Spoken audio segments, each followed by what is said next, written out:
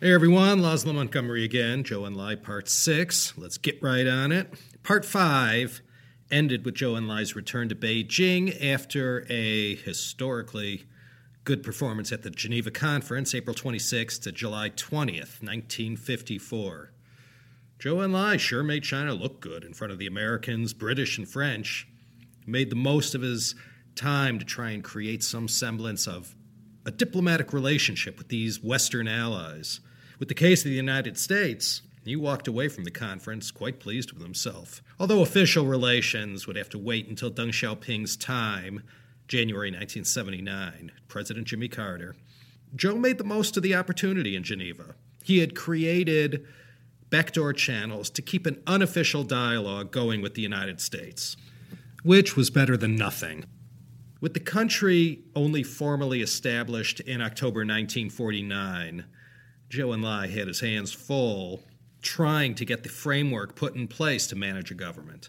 He quietly did this and groomed a lot of people along the way, in the foreign ministry especially, and in other ministries under the State Council. This was a tall order to lead this effort to lift China up from the ruins, going back to the Opium War practically, and get a working government in place to handle the needs of 540 million people, most of them poor and living in rural areas. China's per capita income was about half of India's. That wasn't some 9-to-5 job. Zhou Enlai had to juggle a lot of balls and wear 100 hats to get it done. And then so early in the history of the PRC, the Korean War happened. Mao put Zhou in charge, so he had to deal with that as well. The Korean War later on leads to the Geneva Conference, and now here we are today in Part 6. You'd think Zhou already had his hands full and that any further responsibility would be the proverbial straw. Well, remember Mao Zedong? Zhou also had to deal with him, too. Mao had a lot of big ideas about what he wanted to do now that he was in the driver's seat. Two big things on his mind were land reform and weeding out the last of the counter-revolutionaries who managed to slip through the Yan'an rectification campaign. Right as Mao was doing this came the Gaogang affair. Gao was a Shanxi communist from as far back as 1926. He was a peasant, not very literate, but very capable and filled with ambition.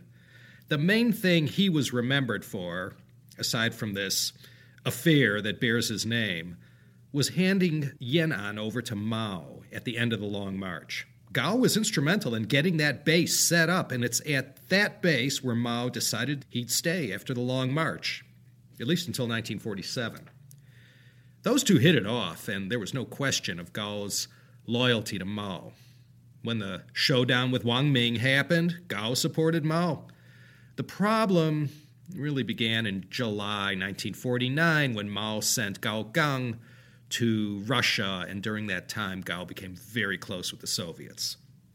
Suspiciously close. That's when talk began to get around the party inner circles, inferring Gao was getting just a little bit too cozy with the Soviets. Nothing came of it for a while. Gao wasn't a very sophisticated or politically savvy fella. He didn't know how to keep his trap shut, and he misjudged where he stood with the capricious Chairman Mao. While Zhou Enlai was in the trenches pouring the foundation for the new State Council, dealing with the Korean War, doing all the heavy lifting with regard to PRC diplomacy, and co-managing the first 5-year plan, he also had to deal with the Gaogang affair. Gao, to make a long story short, was the top political and economic leader in the Northeast. He was the king of Manchuria, and being in charge of such a place as that, he had plenty of dealings with the Soviets. Russia always coveted Manchuria, going back to the time of the Tsars. In 1953, they were still there, as entrenched as ever. Zhou Enlai, though the economy was not his greatest strength, was tasked by Mao to spearhead the first 5-year plan. As you recall, the Korean War was Zhou's last military assignment. And after that, Mao passed this CMC leadership job to Peng Dehuai. That was a big load off Zhou, no doubt. So Zhou took charge of this first five-year plan, and in August 1952, he personally, with Chen Yun, Li Fuchun, and others, went to Moscow to go cap in hand to Stalin to see how much of China's wish list he was going to fund. On August 20th, Zhou sat across the table from Stalin. The great Russian leader would be dead in 7 months, but he was still very much alive and very much intimidating. Unlike Zhou, who was not an economics and finance guy, Stalin was. And he couldn't scoff enough at the plan Zhou presented. He found fault with every request and statistic, and I'm sure even Premier Zhou had to be squirming in his seat. Zhou's wish list had 151 projects listed. No question about it, Zhou had to face down Stalin and say this was what China needed. And as I said, Joseph Stalin was not making this easy for China's premier. I mean, think about that in today's context. Can you imagine in 1,000 years Li Keqiang going to Vladimir Putin and trying to get him to fund some infrastructure projects in China? And of course, Zhou reminded Stalin that while he stood behind the curtain during the Korean War, like the Wizard of Oz, it was China who had to face American bombs and bullets. It was Chinese soldiers who got decimated on the battlefield and in the hundreds of thousands and froze to death in the Korean winter. China took the entirety of the bad rap from the Korean War and was just short of an international pariah because of it. So in a way, it was payback time, and for Stalin to reconsider his way of looking at the whole thing. When they shook hands, the USSR, that is Stalin, had okayed funding for 150 of these projects on China's wish list. The first five-year plan pretty much emulated the Soviet model. And it was during this period that followed, all the way up to the Sino-Soviet split, that China was crawling with Soviet engineers and apparatchiks working on all these massive heavy industrial projects all over China, but mostly in the northeast, Gaogang territory. Soviet influence in China was at its peak by this point. They already should have evacuated Port Arthur, Lushunkou, or in Liaoning. As part of the deal worked out, Russia got to stay there a little bit longer. And with that, September 22nd, 1952, Zhou headed back to Beijing, leaving the task of working out the details to Li Fuchun and his staff. No sooner had Zhou returned, after getting the whole five-year plan done, Mao went and took China's economy away from his portfolio of responsibilities.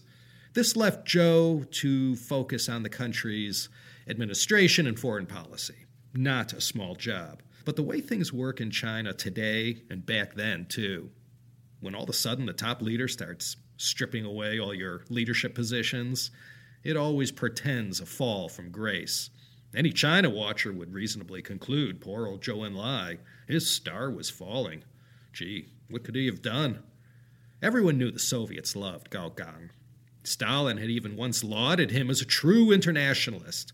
So when word got back to Mao that Gaogang was shooting his mouth off in front of his Soviet chums and cozying up to them in an inappropriate manner and even revealing very sensitive party info, smoke started coming out of the chairman's ears. In a style that would become all too familiar later on, Mao had supposedly told Gao casually that, he was dissatisfied with Zhou Enlai and Liu Shaoqi, and they weren't doing their jobs well, and Liu was a foot-dragger when it came to carrying out what Mao wanted. Now, after the Gaogang affair, not too many people ever made this mistake again. But Gao took this to mean that Mao was giving him the go-ahead to get rid of Zhou and Liu. And this is exactly what Gaogang started trying to do. Behind the scenes, one-on-one lobbying with key party leaders, not being terribly discreet. He went right at Liu Shaoqi and tried to bring him down. Now, at this time in the CCP pecking order, Mao was, of course, ranked first, Liu second, Zhou Enlai third, Zhu De fourth, Chen Yun fifth, and Gaogang was sixth in the Politburo. Not in the top five, but not a lightweight either. Now, as a sidebar to all this, Mao wasn't terribly happy with Liu Shaoqi in 1952-53, so his manipulation of Gaogang had the additional objective to scare Liu Shaoqi into shape and show him, don't piss off Chairman Mao, nor take his words lightly. Liu had done a few things that hadn't made Mao happy. So Mao allowed Gao to savage Liu Shaoqi and put the fear of God into him, so to speak. By late 1953, though, Mao decided to put an end to this game he was playing. Liu Shaoqi had been properly frightened into line, and Mao knew Zhou wasn't going to push back on anything. The thing that triggered Mao's decision to whack Gao Gang came about after Deng Xiaoping and Chen Yun went to Mao and told on Gao Gang. They informed Mao everything Gao was trying to do behind the scenes and what he was saying to them and to other top party officials, that Liu had to go and Zhou should step aside for some new blood to take over, and basically doing the unthinkable, attempting to split the party. So Deng and Chen, right around Christmas time, 1953, suggested to Mao that something needed to be done in this case. Mao's decision was to pick up and head down to beautiful Hangzhou to hang out on the shores of Westlake in a sumptuous villa. But before he left in December, Mao attended a meeting and called Gao Gang out for his anti-party alliance and for setting up a second headquarters in Beijing that rivaled the current headquarters that had Mao at the helm. He was too close and too indiscreet with the Soviets, and he was trying to split the party. And he was unashamedly setting up his own little kingdom up in Manchuria a la Zhang Zuolin. That was about as final and irrevocable of a political death sentence as one could possibly get back in 1953-54 China. Mao had made the decision that Gao Gang had to go. So after banging the gavel and heading down to idyllic Hangzhou, Mao put Liu Shaoqi in charge of the party. Then anyone who doubted whether or not Liu was still number 2 in the standings, that question answered. This was one sudden and violent reversal of fortune for Gao Gang. One minute he thought he had Chairman Mao on his side. The next minute he found the chairman had cut him loose. And now Zhou Enlai, who Gao had tried to push aside, was put in charge of prosecuting him. Gao Gang met his fate at the 4th plenum of the 7th Central Committee. In the end, it was left to Zhou Enlai to deconstruct Gao Gang before everyone. He did it with so much gusto that it drove Gao to 2 suicide attempts on February 17, 1954, and 6 months later in August. He succeeded on the second attempt.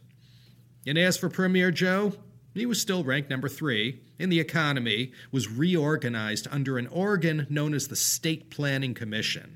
This was headed by a Zhou man going back to the Paris days, Li Fuchun. And to show Zhou was back in Mao's good graces, the State Planning Commission was put back under Zhou's side of the org chart.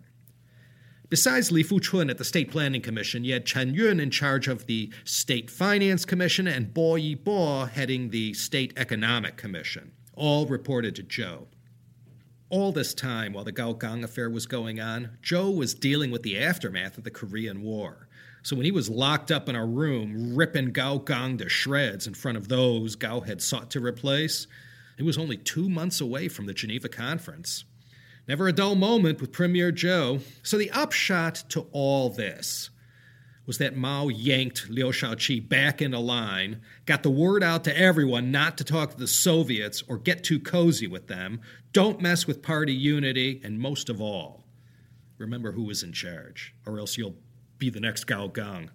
This was the first, but of course, not the last major high-level purge in PRC history. Now, I didn't mention Gao had an accomplice to all this named Rao Shushi. Rao was to Shanghai what Gao was to Manchuria. Rao, too, got severely reprimanded for his role in siding with Gao and spent the next 20 years in prison, dying there in 1975. This whole matter is also known as the Gao-Rao affair, or the Gao-Rao Fandang Lianmeng. Let's just touch also on the Sanfan and Wufan campaigns. These started off towards the waning days of 1951. Zhou Enlai had his hands full with the Korean War at this time, but Mao decided he wanted to start going after certain elements of Chinese society. This presented quite a headache to Zhou Enlai. As I've mentioned a few times going back to the earliest days, Zhou had always been a proponent of building bridges with those who were not dedicated communists, including industrialists, many intellectuals, and, of course, capitalists. Zhou had been the voice of reason, convincing this element of Chinese society, going back to even before the Chongqing years, to keep an open mind about the communists and China's future. He had spent years cultivating many of these relationships personally. Well, with the 3 Anti and especially the 5 Anti campaign, a lot of these people will ask themselves why they were so naive to listen to Zhou Enlai. The Sanfan, or 3 Antis, were corruption, waste, and bureaucracy. Yeah, 贪污和浪费是极大的犯罪. That was a nice rhyming couplet from Mao. Corruption and waste were the biggest crimes. Now, this campaign almost entirely targeted party members, mostly in the urban areas. The ones targeted, of course, were those whose loyalty to Mao was most in question. This is where anyone, for example, from the KMT who switched sides and stayed behind, this is where they got it. Ironically, it was Gao Gang who launched the campaign in his stronghold of Manchuria before it was rolled out nationally. The 5 Antis campaign started later but ran alongside the 3 Antis. This is the one where the capitalists and the bourgeoisie got it. The circumference of the umbrella that made up the 5 Antis was broad enough whereby any 知识分子 or 资本主义者 could be rounded up and persecuted. The 5 Antis were bribery, theft of state property, tax evasion, cheating on government contracts, and stealing state economic information. Anyone with a shingle hanging in front of somewhere was suspect. Yeah, 1952, it was a bad year for capitalism in the PRC. And if you had a beef with your boss, opportunity knocked. A lot of payback and retribution was meted out during the 5 Antis. Zhou, perhaps, did what he could to save people here and there, but for the most part, many of these people who he had convinced to remain behind and give the PRC a chance were ruined during this campaign. So land reform pretty much did away with the rural gentry who had it so good for pretty much all of Chinese history, going back to the Shang Dynasty. Next up were the bourgeoisie, who had stayed behind, helped get commerce and industry back up and running. Then when everything was okay, by 1952, 1953, they had outlived their usefulness, and so they, too, had to take that walk of shame. Premier Zhou had to look the other way. Nothing he can do. Mao wasn't so sure the bourgeoisie were on his side, so this was the time he chose to eliminate that threat. So let's finally get to the Bandung Conference. If the Geneva Conference was Zhou Enlai's big debut to the Western powers, the Bandung Conference was his inaugural meeting with the powers that be in his own backyard, as well as in Africa. The Asian-African Conference took place in Bandung, Indonesia, between April 18th and 24th, 1955. Sukarno hosted this event. 29 countries participated, and it was announced the previous December. The upshot of the Bandung Conference was a 10-point declaration that essentially incorporated the 5 principles of peaceful coexistence that Zhou Enlai and Nehru had agreed to just recently. We looked at that in the last episode. Zhou had a lot riding on this meeting. All these nations may have had a lot in common with respect to their colonial and imperialist past, that is, being on the wrong end of those two systems. But it was a decidedly non-China friendly crowd. So into this lion's den Zhou Enlai went. He figured this was going to be a golden opportunity to reach out to all these non-aligned nations. Not on Russia's side, and not on America's side either. This made them all potential China friends. When it came time for Zhou to fly out to Bandung to attend, there was an attempt to snuff him out. Good old CAAC, Zhongguo Minhang, they didn't have the wherewithal yet to transport Zhou and his team to Jakarta, so Nehru kindly offered an Air India plane to Zhou and the Chinese delegation, and this plane was called the Kashmir Princess. A few hours after it flew out of Hong Kong's Kai Tak Airport, around 7 p.m., cruising at an altitude of 17,000 feet, it exploded. Someone had stuck a time bomb in the wheel housing and it brought the plane down. Zhou wasn't on the flight. He had been tipped off about what was coming. Only 3 crew members survived. Everyone else, 16 people in all, were killed. The Kashmir Princess's air plan called for the flight to go from Hong Kong to Jakarta on April 11th, 1955. The Chinese delegation would travel on this plane, including Zhou Enlai and Chen Yi. Word had gotten to Zhou that KMT operatives at Kai Tak Airport were planning to sabotage his plane. At the last minute, Zhou and Chen Yi got off, and the rest of the delegation went ahead. These were not high-ranking staff, and Zhou made the call to sacrifice all 16 of them for the sake of the bigger picture. And the bigger picture was the future cooperation Zhou ended up getting from the British authorities in Hong Kong in closing down this KMT spy network operating in the colony. From this incident, it led to other areas of behind-the-scenes cooperation between Britain and China. The other thing was the sympathy Zhou garnered from those attending the conference. As I said, it wasn't a hostile crowd that Zhou was going to face, but it certainly wasn't friendly. The assassination attempt on his life contributed to loosening things up a bit for China's premier come foreign minister. It's said the Americans were in cahoots with the KMT spooks that messed with the Kashmir princess. There seemed to be some evidence and even an admission later on by a retired U.S. intel officer who said the CIA was involved in the incident. When Kissinger met Zhou Enlai back in 1971 when he was doing the advance work for the upcoming Nixon visit, Zhou asked Kissinger if the Americans had tried to bump him off in April of 1955. Kissinger supposedly replied, quote, "Mr. Premier, you greatly overestimate the competence of the CIA," end quote. Zhou did quite a bit at this conference to calm the waters and build some bridges where the strongest animosity had previously existed. Many of the representatives started hating on China as soon as Zhou settled down in his chair. In no time at all, things had degraded to the point where this discussion of a non-aligned movement turned into an anti-communist ranting forum.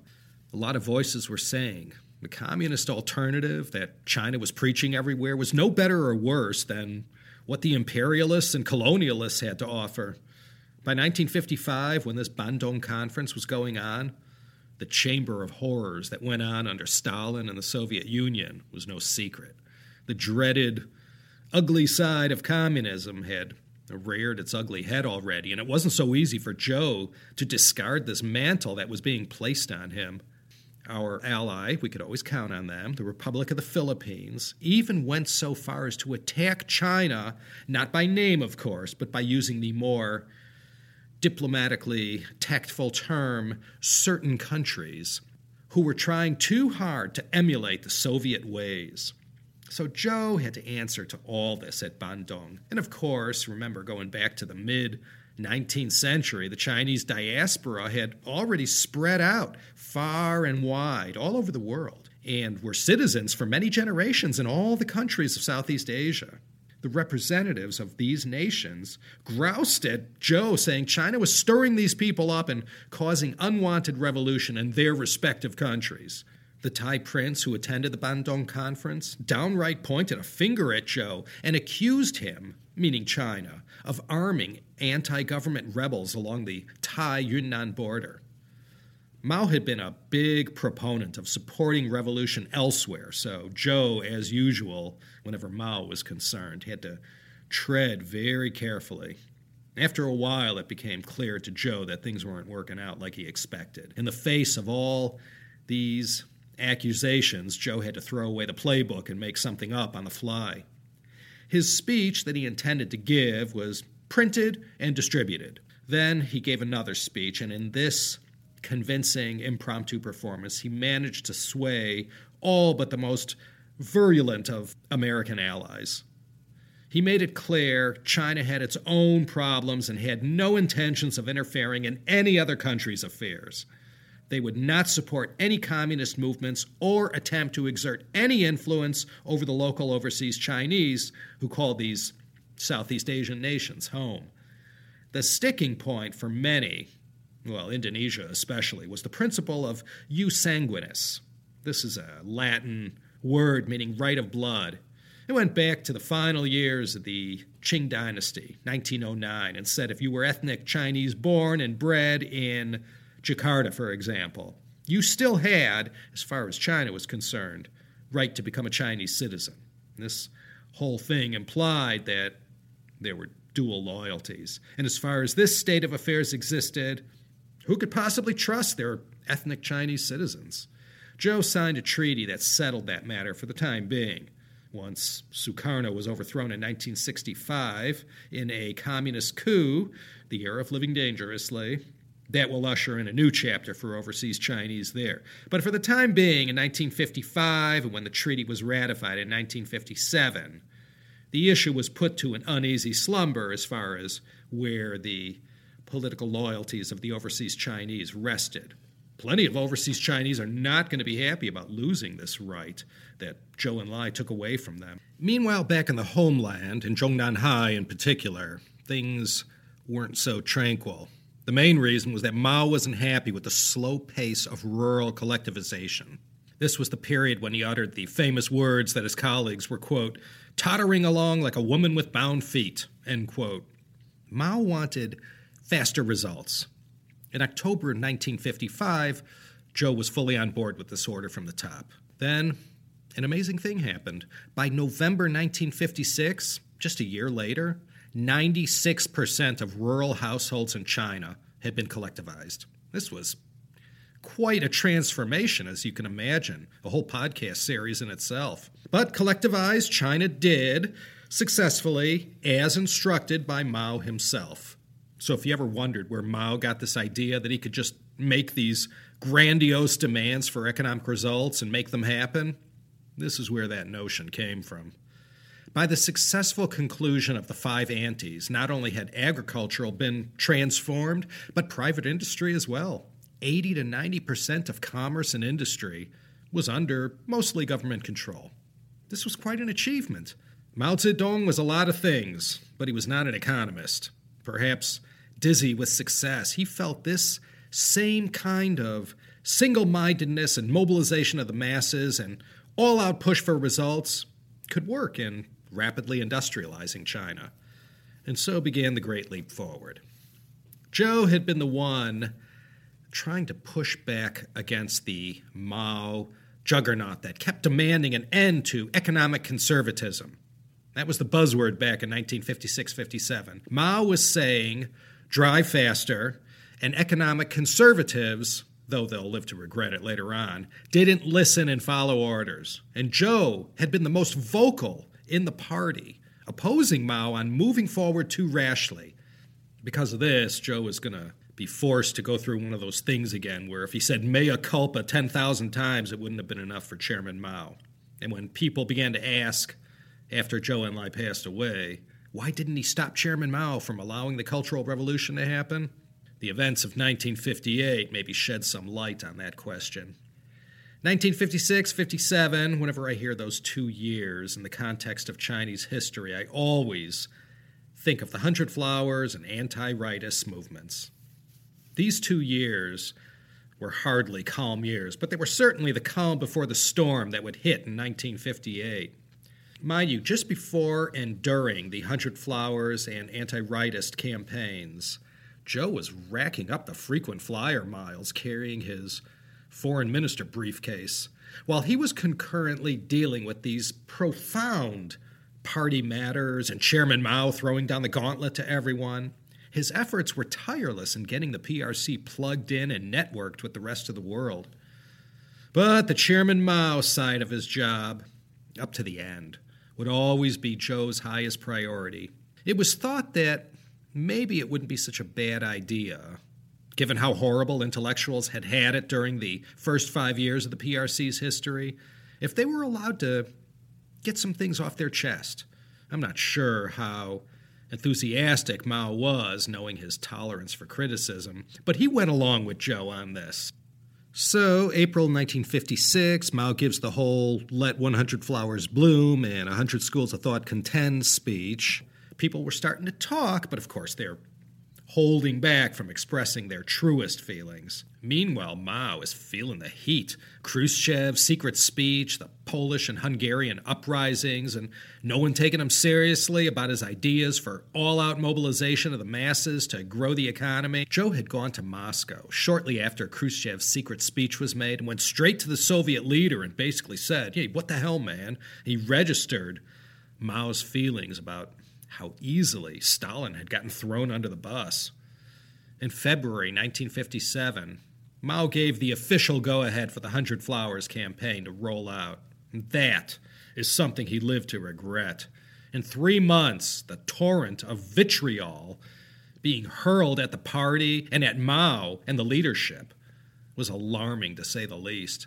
When the headline of the People's Daily read, "Mao Zedong, Zhou Enlai, it's time for you to step down," Mao had to put an end to this great idea of Premier Zhou's.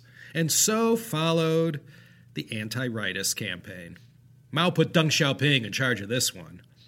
About 550,000 rightists got paid back for their honesty. Like with the Cultural Revolution that would follow a decade later, people's lives were ruined by either humiliation, death, and everything in between.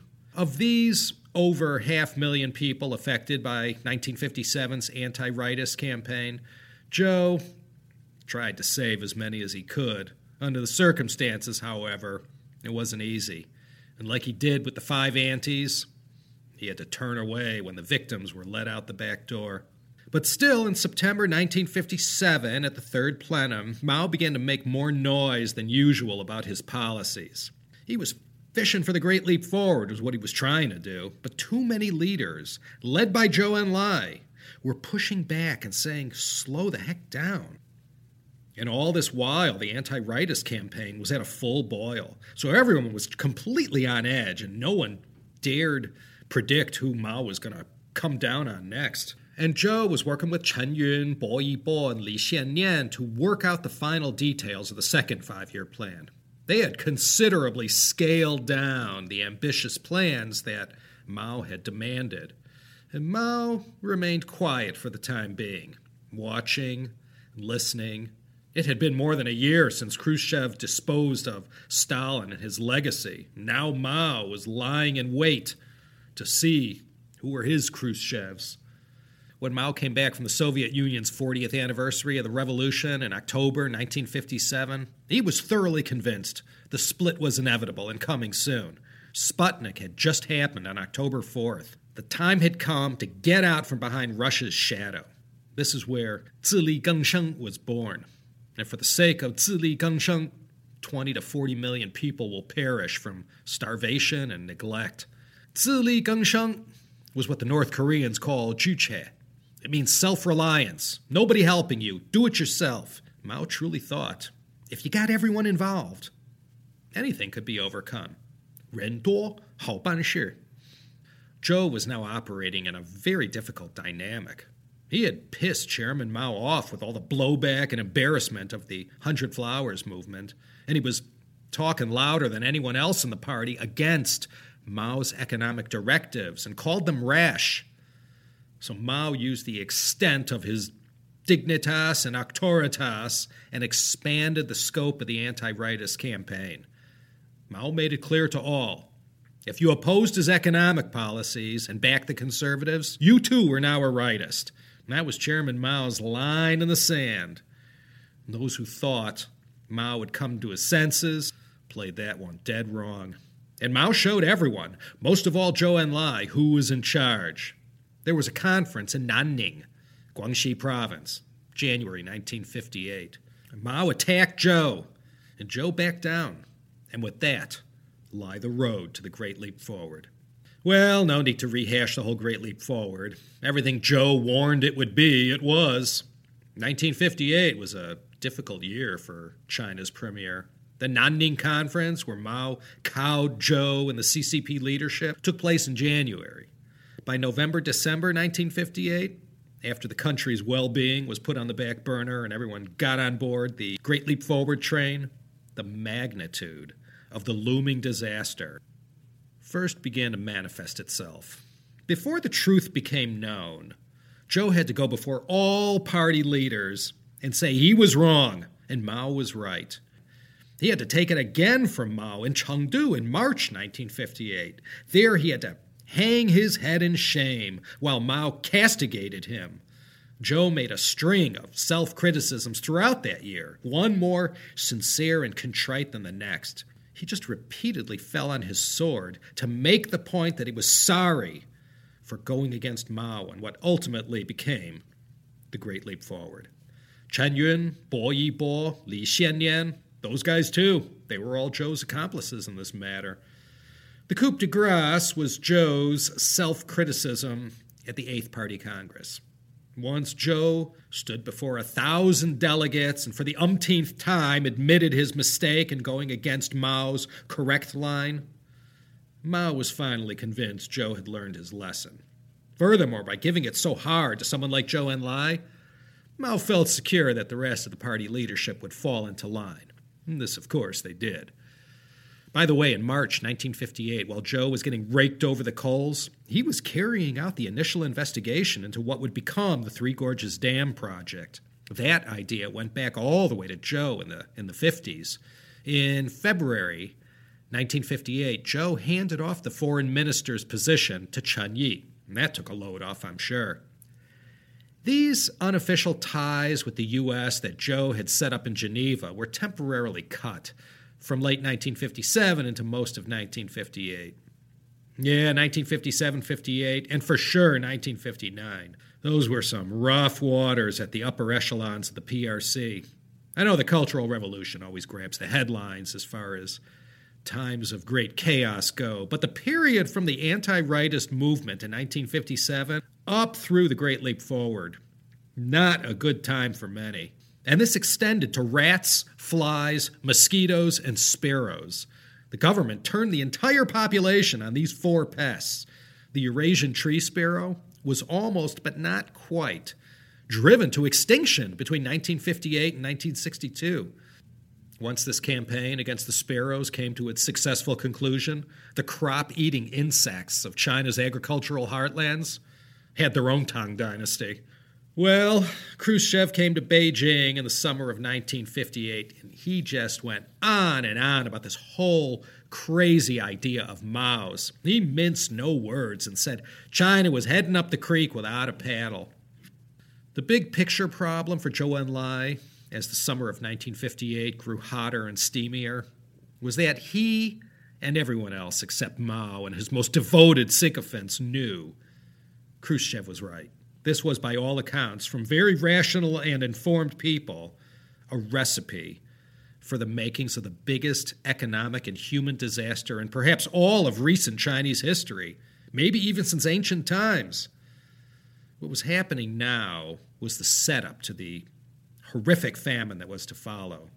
That these production figures and rosy reports being sent up the totem pole all the way to Mao were all a sham was now common knowledge. The one thing that everyone was thinking, end of 1958, was that, looks like Premier Zhou was right all along, and Mao was wrong. By November, it was evident that hard times were about to befall the PRC. Mao had to retreat slightly and think about how to spin this, no doubt. Liu Shaoqi, at this point, was made state chairman. This position doesn't exist anymore. Mao was still party chairman and CMC chairman, and those were the only two that mattered. As the year turned to 1959, Zhou was still as busy as ever. I'm not sure how he felt. Vindicated. He was laying low and conducting himself very appropriately.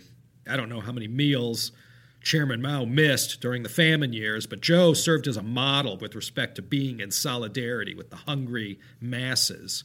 The stories about the lengths that people went to, 1959, 60, 61 in China, to get by day, have been well documented. Like others, during those years, Zhou Enlai grew thin and he aged a great deal. On June 20th, 1959, Khrushchev backed out of the deal he made to provide China with nuclear weapons technology. Mao had never felt more uneasy on his throne than he did in the summer of 1959. Zhou never uttered a word that was critical of Mao or his obvious bad idea gone awry. Others were talking, but the overall mood was to keep your mouth shut. Zhou arrived at Lushan in Jiangxi province on July 2nd, 1959. What everyone thought the Lushan conference was going to be received a shocking lesson in how Chairman Mao operated. The prevailing opinion going into this meeting was that Mao was going to back down on the Great Leap. and make some kind of an admission that it wasn't such a good idea, and maybe he might even accept the blame. After much quiet discussion, Peng Dehuai gave his famous private letter to Chairman Mao on July 14th. Mao read it to everyone a few days later. Mao knew Peng didn't write it himself, and that a man of Peng's sophistication surely had help in writing this critical letter. Mao knew what everyone was thinking. Once the topic was up for discussion, Mao at first came in for a high degree of criticism. The mistakes were obvious. They were picked up and waved in front of Mao's face. Zhou Enlai, however, continued his silence and didn't join in as other comrades piled on Mao. When everyone was finished having their fun, Mao had his turn to speak. First off, he apologized to Zhou for criticizing him like he did. Then Mao went on the attack. As we all know from many past CHP episodes, Mao turned on Peng Dehuai and drove the political sword in deep. Then, anyone who sympathized with or supported Peng got it next. The message of the Lushan Conference was as clear as a bell. Those who deviated from Mao's line had to pay a price. And pretty much from this Lushan Conference in the summer of 1959 until 17 years later when Mao died in 1976, any criticism of Mao was criticism of the party. No one would ever again dare to make the mistake of Peng Dehuai. And the fury with which Mao came down on Peng was so filled with rage, everyone ran for cover. And into the 8th plenum of the 8th Central Committee, Mao kept beating this drum nice and loud. Then, one by one, Zhou Enlai most notably and most critically, all of Peng Dehuai's comrades, going back to even before the Long March, came in to drive their sword into their old comrade. From that point forward, it was not permitted to go against Mao, and Mao rewarded Zhou for not going against him at Lushan. And perhaps it was this lesson in history that Zhou remembered when Mao launched the Cultural Revolution 6 years later. Even someone with Zhou Enlai's stature and abilities, it wasn't so easy, nor so simple, to bring down someone the size of Mao Zedong. Now that Mao had made things clear at Lushan in the hot summer of 1959, everyone knew how to conduct themselves moving forward. Throughout 1959 and into 1960, Zhou had to manage China's comeback from the brink. By July of 1960, the Sino-Soviet split will happen, and 4 months after that, John F. Kennedy defeated Richard M. Nixon in one of the closest U.S. elections in history. Zhou had his hands full, as always, dealing with the magnitude of China's various crises. Emergency austerity measures were put in place to allow the country to make it through the worst of times. Once Mao gave the okay in 1960 to retreat from all this madness, Zhou Enlai rushed in to spearhead the efforts to put the house back in order the way it was in 1955-56. This included the rehabilitation of 40,000 intellectuals who had been caught up in the anti-rightist dragnet. 20 years later, someone asked Deng Xiaoping about Mao's disastrous decisions. Deng replied, quote, "We all bear responsibility for what happened. Mao was hot-headed, but what about all of us? We did not oppose him. We went along with him." End quote. That's what Zhou Enlai did with the Great Leap Forward, and as we'll see, did the same thing when the Cultural Revolution came along. Everyone talks about challenging their boss or telling their boss off. Yeah, it's easy to do when he's not around, but when you're face-to-face, most do what Zhou Enlai did. Keep your mouth shut. This is a nice convenient spot to slide that bookmark back in. We'll pick up next time in part 7 with the aftermath of the Great Leap and all the drama that followed. Until then, this is Laszlo Montgomery signing off from sunny and gorgeous Los Angeles, California. 88 degrees, ladies and gentlemen. That's 31 Celsius, whole rest of the world. More Zhou Enlai to come. Stick with the program and consider joining me next time, won't you, perhaps? For another exciting episode of the China History Podcast.